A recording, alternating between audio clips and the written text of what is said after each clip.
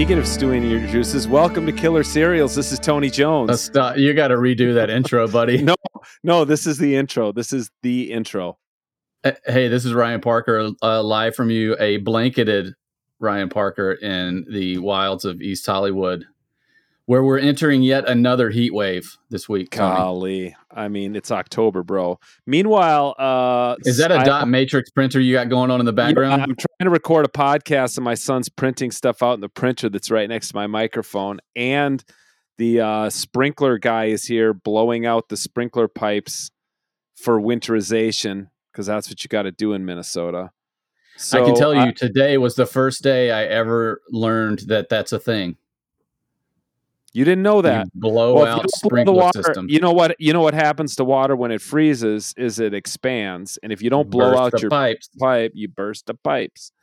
Okay, I have to do one correction, because last week on the podcast I said that Apple TV Plus is not available on the Roku, and it is available, but it's not available on my Roku TV, which at like 2 years old is supposedly too old to support the Apple TV app on Roku, which is in madness. It's madness. It's kind of BS. It's planned obsolescence. It's BS. Like what? Yeah, what you could can update possibly that software? What could possibly be so technical about a Roku app that my 2-year-old Roku TV cannot play it? That's madness. So, anyways, these companies hate us, Tony. I can't watch Ted Lasso unless I watch it on my computer, which I will do. I will try it. But what I want to do when I'm going to watch TV is I want to sit in my comfy recliner with a beer by my side, possibly a pumpkin ale brewed by you. Yes. And I want to be comfortable and just watch it in my living room. I don't want to sit at my desk. Here's the deal, Ryan. 50? I don't know about you. Yeah, 52. Who watches it on TV anymore? I freaking sit at my computer all day. Why would I want to then come back down to my office and sit at my computer at night? That's true. Yeah. I don't want to. I watch it on my television. I watch it on the screen. I make Amy go to the office when she's working from home. There must be a way for me to mirror my iPad to my Roku TV or something, but of course Apple does not make that surely easy, one of those kids that move back home could figure that out for you. They're all so busy. They don't have time for dear old dad. Aw. That's me. Wah, wah. So okay, I can't wait for you to watch Ted Lasso, because we listened to recently, a friend of mine and I, on a little quick jaunt to pick up some home brewing supplies. We listened to the Brene Brown podcast interview with Jason Sudeikis and Brendan Hunt about Ted Lasso. No kidding. It's in the ether, man. This show, I tell you, it's taken 2020 by storm, a pandemic of its own. Wah wah. Okay, speaking of pandemics, let's talk about Rectify 404, baby. Rectify 4. I know. Good. I heard you sipping coffee. After a chill last week, this week kicked it up a notch. I thought. You know what? Good. You know what we needed? More hunting. That's what Rectify has been missing, is hunting. I knew. I looked over at Amy and I said, "Well, Tony's going to take the lead tomorrow. Here we go." Oh, and there's other more. And you know what else we need more of? We need more Chloe. We all need more Chloe in our lives. Come on. She's so good. Chloe does not disappoint. She is just like the gelato.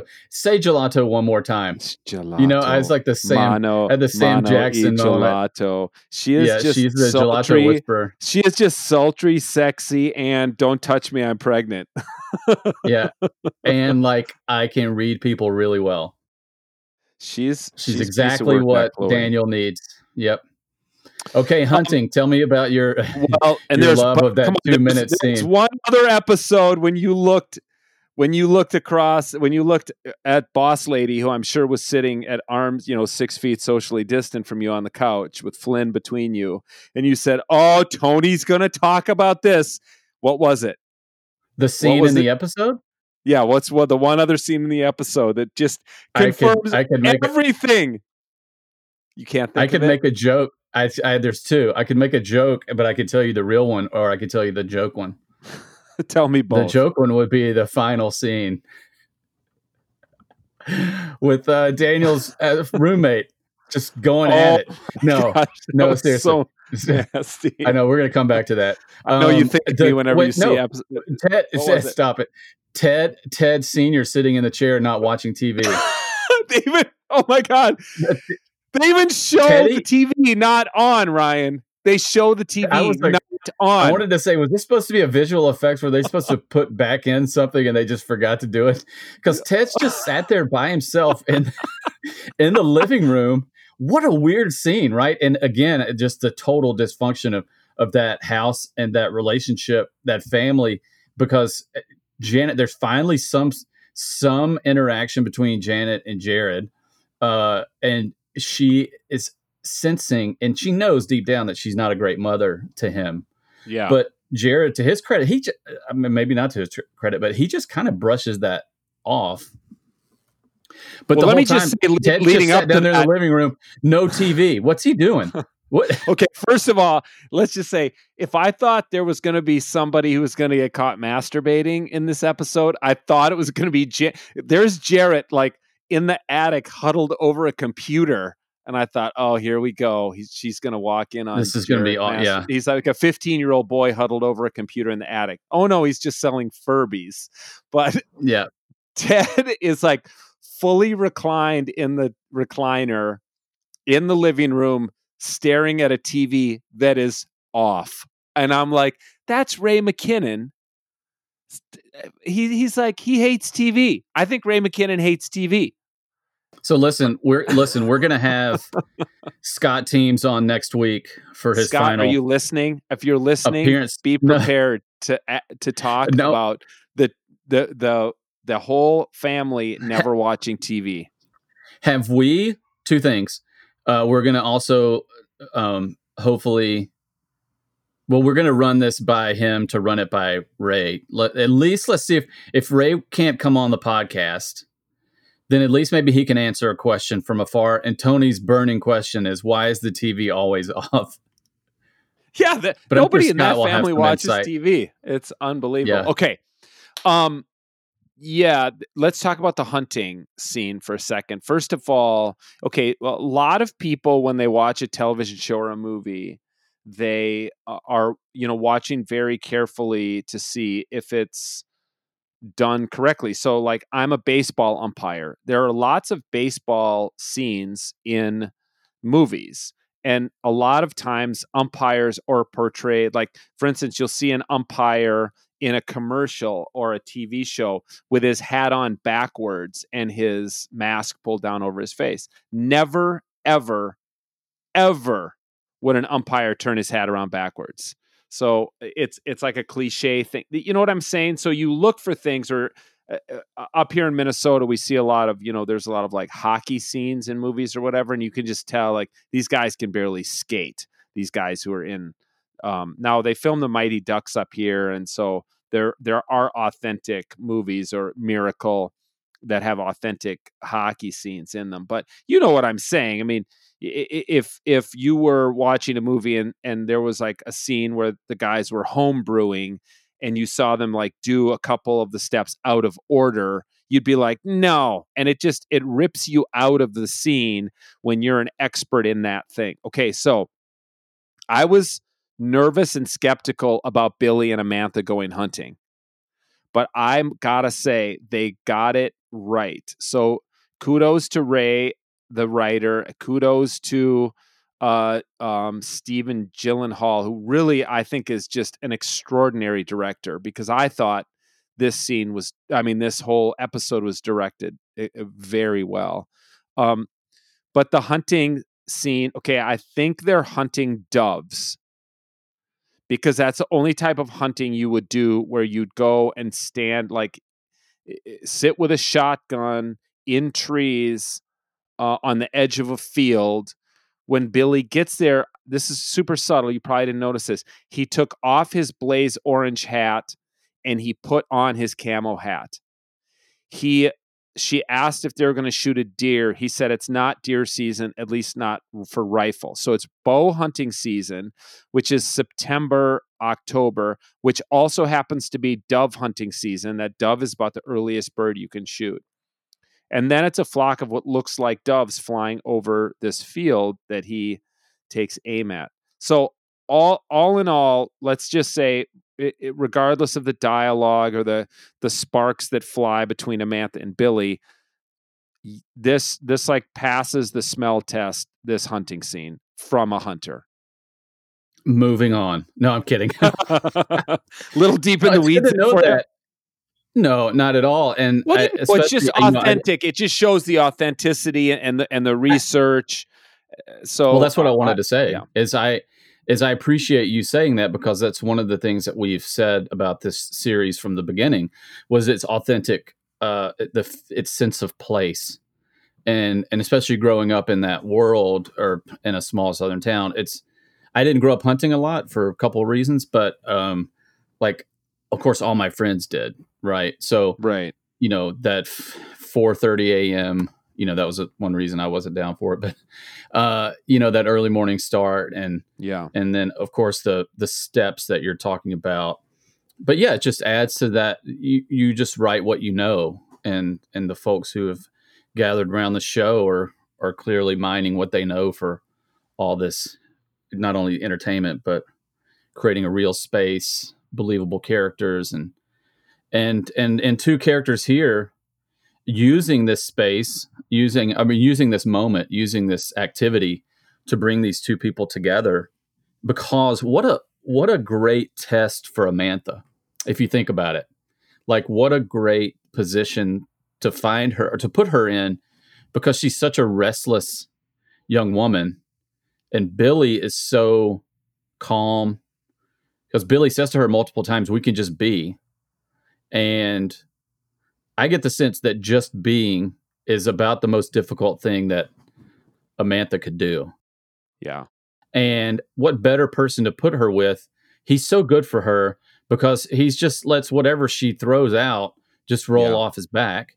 And like he said, we can just be, and better than anybody, Tony, like the just being part of hunting, that is going to drive her nuts, right? Of being alone with her thoughts, of being with a person who's just going to kind of let her be, even if that being is not what he wants, or she doesn't even know what it is that she or who she is. I mean, what I would say in kind of the big meta narrative perspective is, I think what this show, anytime we're watching a show, what we're looking for is character development, and we don't want flat characters. And I think part of the brilliance of this show is that characters that we used to despise, now we love. And characters whom we used to love, we now are growing to despise. And in some ways, it's like Daniel. I mean, this is what's kind of crazy to me. Daniel has not really changed. He's still this kind of struggling. I don't know about one-dimensional, but he's not evolving. Meanwhile, I would say, like, okay, this is just to respond to what you're saying about Amantha. I would have said that before. I would have said that in season 1, season 2. But now I think Amantha is like way more comfortable in her own skin. Like, she's not embarrassed to be working at Thrifty Town, or to be living in Pauley, or to be out on a date with a guy she went to high school with who mows lawns. Like, she's okay with who she is now, and she wasn't earlier. Meanwhile, we used to love Tawny and just think Tawny was just the cutest, sweetest, most empathetic, altruistic person. And now we're like, Teddy just calls her out when he says, you're not looking for a husband, you're looking for a saint. And Teddy, I used to be like so down on him. I just thought he was like a nasty frat boy, like an SEC football frat boy. No offense. And he's like, you think I'm an SEC frat boy? Thank you. Okay. He's like, continue. He's like, Teddy is self-actualized. So I know what you're saying about, you put Amantha in this scene. Is she going to squirm and be uncomfortable because she has to sit quietly at the edge of a field with Billy? And it's like, no, she seems okay with it now. She wouldn't have been okay with it in season 1 when Daniel's just getting out of prison. She was she couldn't even think straight. She was beside herself. She was an absolute basket case. And now she's like, she's good with it. So all that to say, I'm just so impressed with the evolution of these characters and how they have developed.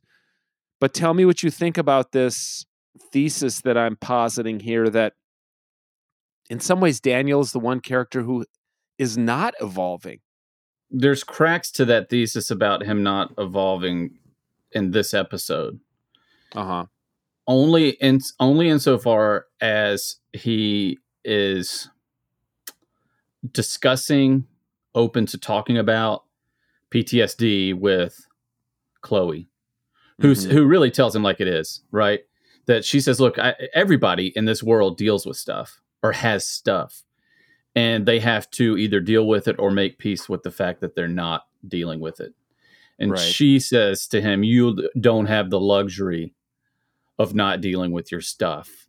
And you probably have, clearly have more stuff than most people.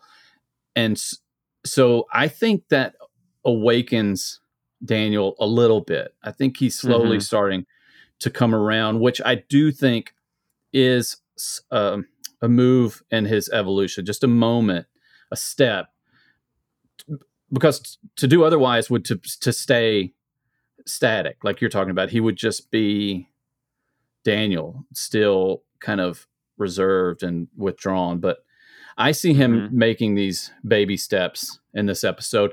And when it was over, that's what Amy and I talked about is, there are really 3 or 4 things here that have to be wrapped up or dealt with over these next 4 episodes.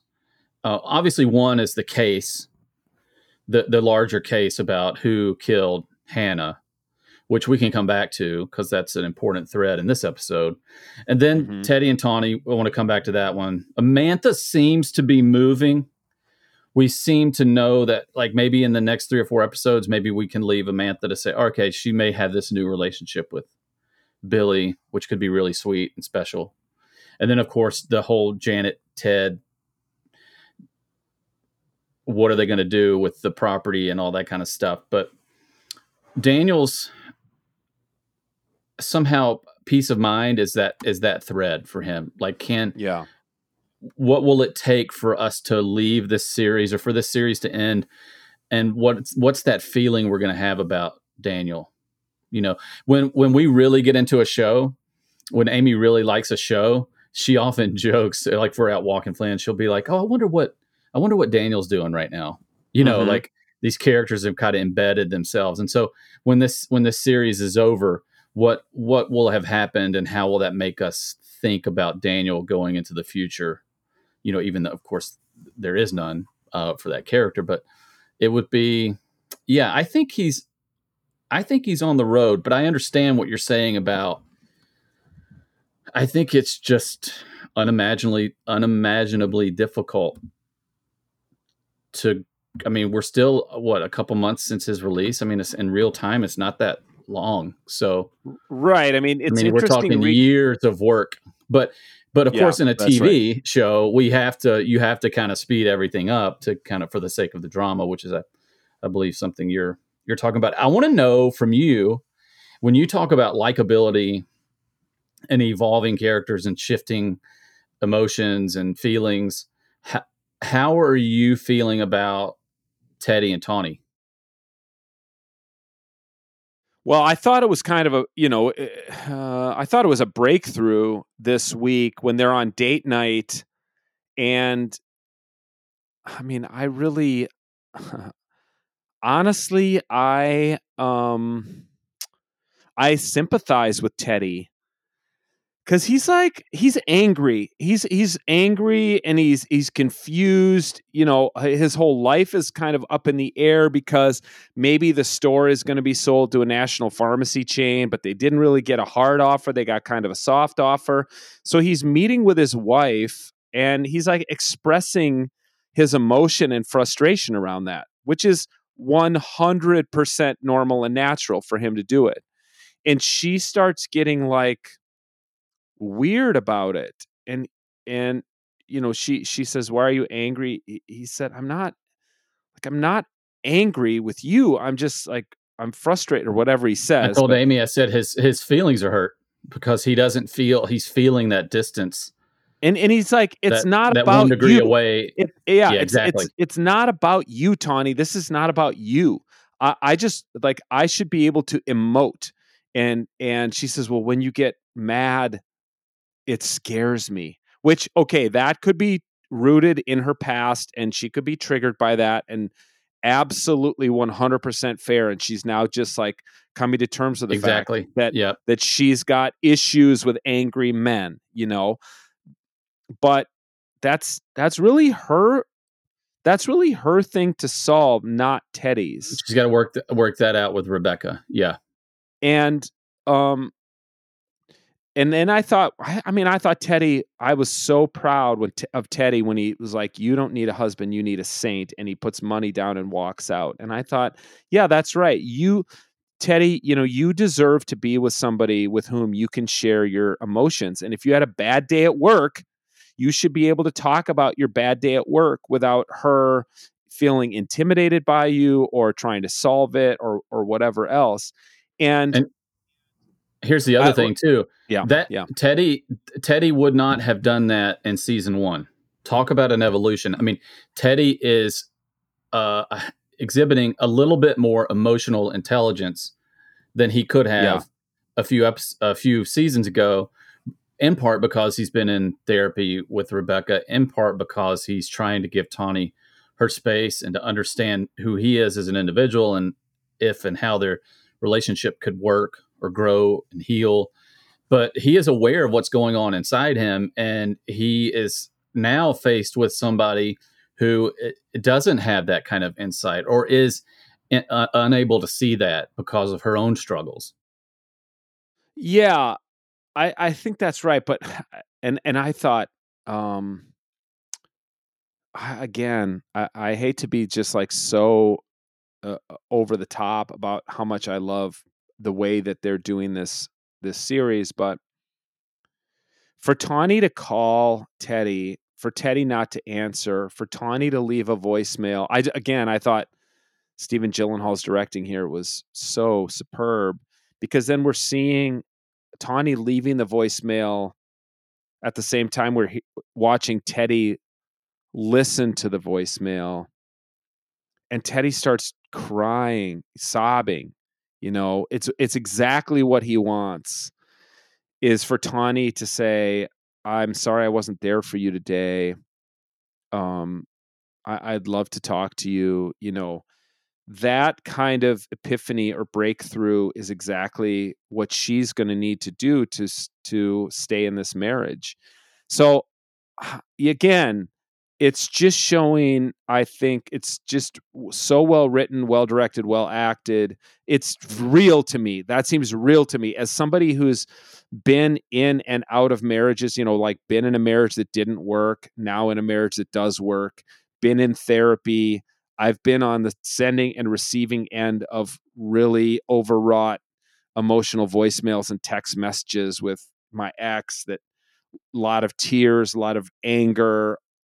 I could go on and on. I'm just saying it's hard to accurately portray that in a television show. And I think what we see happening is so important. And honestly, okay, again, call me callous or whatever, but to me as a viewer, it's so much more important to me for Teddy and Tawny to be having this and working so hard to make it work and doing their own work, their own personal self work, than it is for Daniel and Chloe to be like busting walnuts and drinking beer at a country star's home and like kind of playing hooky from their lives. I'm like, you two are children. You're acting like children. And Tawny and Tawny and Teddy are acting like adults. Yeah, but I think that's what Daniel needs, though. I wonder if, like, you were hard on Amantha early in this podcast. Yeah. And now you're really hard on Daniel. And I'm kind of like, I think Daniel can have that space to play or to, I mean, he's got a job, you know, to figure out to live life, you know. So I think Chloe's good for him. I like both of these elements, so to speak, both of these relationships. And who knows what will happen with Daniel and Chloe, especially at the end, because Daniel is dealing with what is that, rage at the end there? Yeah. Anger. And to talk about going from the sublime to the ridiculous, or the absurd, you know, this guy just going at it in the bed, not even hiding anything from Daniel, and to know what he's just had is now tainted by this experience. So yeah, I'm a little less put off by Chloe and Daniel, but I think one thing that we should talk about, I mean, I think that the major thing, if we wanted to keep this relationship theme, I don't really see much to talk about with Janet and Ted. I mean, they've got a big decision. Janet has a big decision to make. I do find it frustrating. I'm a little frustrated by Janet wanting, you know, kind of not letting Ted in, and Ted wanting to go to Nashville. That surprised me, actually. Totally surprised me. Ted admitting that he wants to try to make things right with Daniel because, of course, everything that happened with Teddy.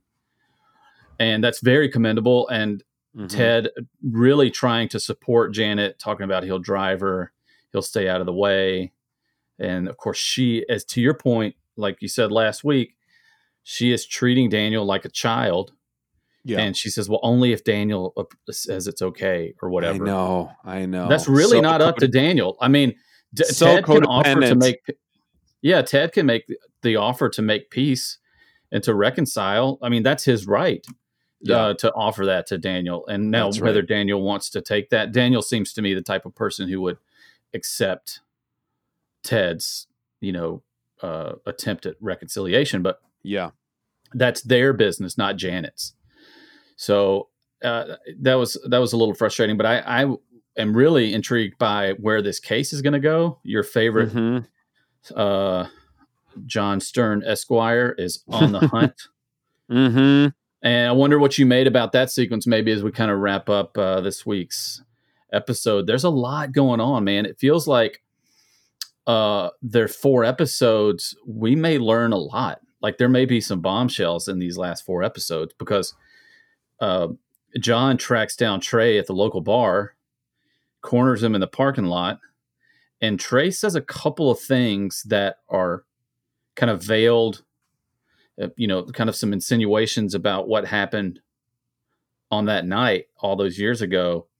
And it's just filled with intrigue, man. Like, who's Roger? Who's Roger? Who's Roger? Who is Roger? I mean, these comments about Chris, and then of course, I believe John is on the phone with another witness. There were 20 kids that night, which we knew there were more kids than were interviewed.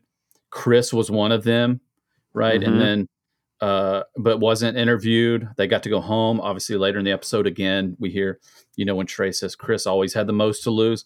So it feels like there are all these little seeds here that even in just 4 episodes to go, there might be a lot in store for us in regards to this incident. Yeah. What did you think about that thread in this episode? I think that John Stern goes to the house of the old sheriff and just creepily sits there in his car. It's so inappropriate for an attorney to do that. And, you know, he says, well, I know his conscience is bothering him. You know whose conscience is bothering him is John Stern's, because his client, you know, confessed to murder, even though he doesn't know if he murdered Hannah or not. So I think it's creepy and weird. And I mean, I do get why he approaches Trey in the parking lot at the bar. I want to know who the heck Roger is. And then, you know, here's the other thing about that is that,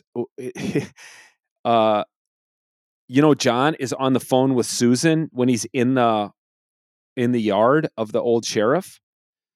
Yeah. Susan is the woman Daniel had sex with at the beauty parlor.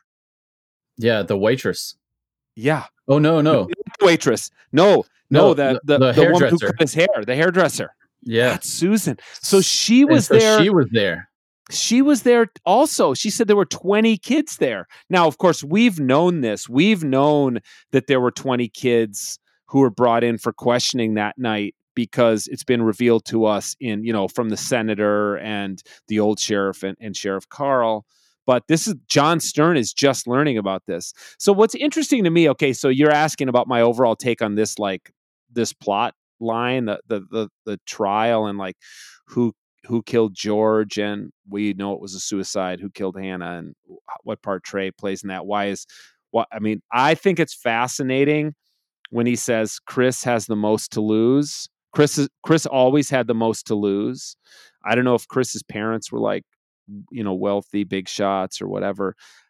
All that I think when this stuff is happening is I'm like, but there's only 4 episodes left. I want that. Like it's like I want a Better Call Saul spinoff. Like I want Trey to get his own show, or Sheriff Carl to get his own show. Let's do another property renovation show with Trey. Yeah, I want something where there's a spinoff that takes this aspect of like what happened that night. Whether it's Trey and Sheriff Carl as teenagers or whatever. But I love that. I love that aspect of the show and that plot line, and I'm excited to see where it goes. And which you only have to wait 6 more days. Or in fact, you probably could just turn this off and go binge the next 4 episodes, which I really wanted to do. That. I really wanted to do. But hey, this was I think a stellar episode.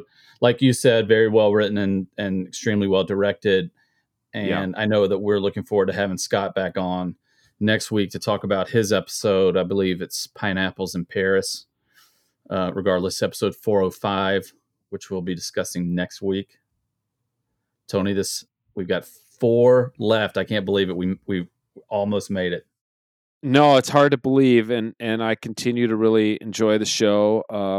And I know that I'm really excited to talk to Scott as we kind of we're in the home stretch, man, and we get to talk to one of the head writers who also directed and is a producer and everything else. So, yeah, definitely tune in next week as we talk about 405 with Scott, and say your prayers. Maybe Ray will pay us a visit.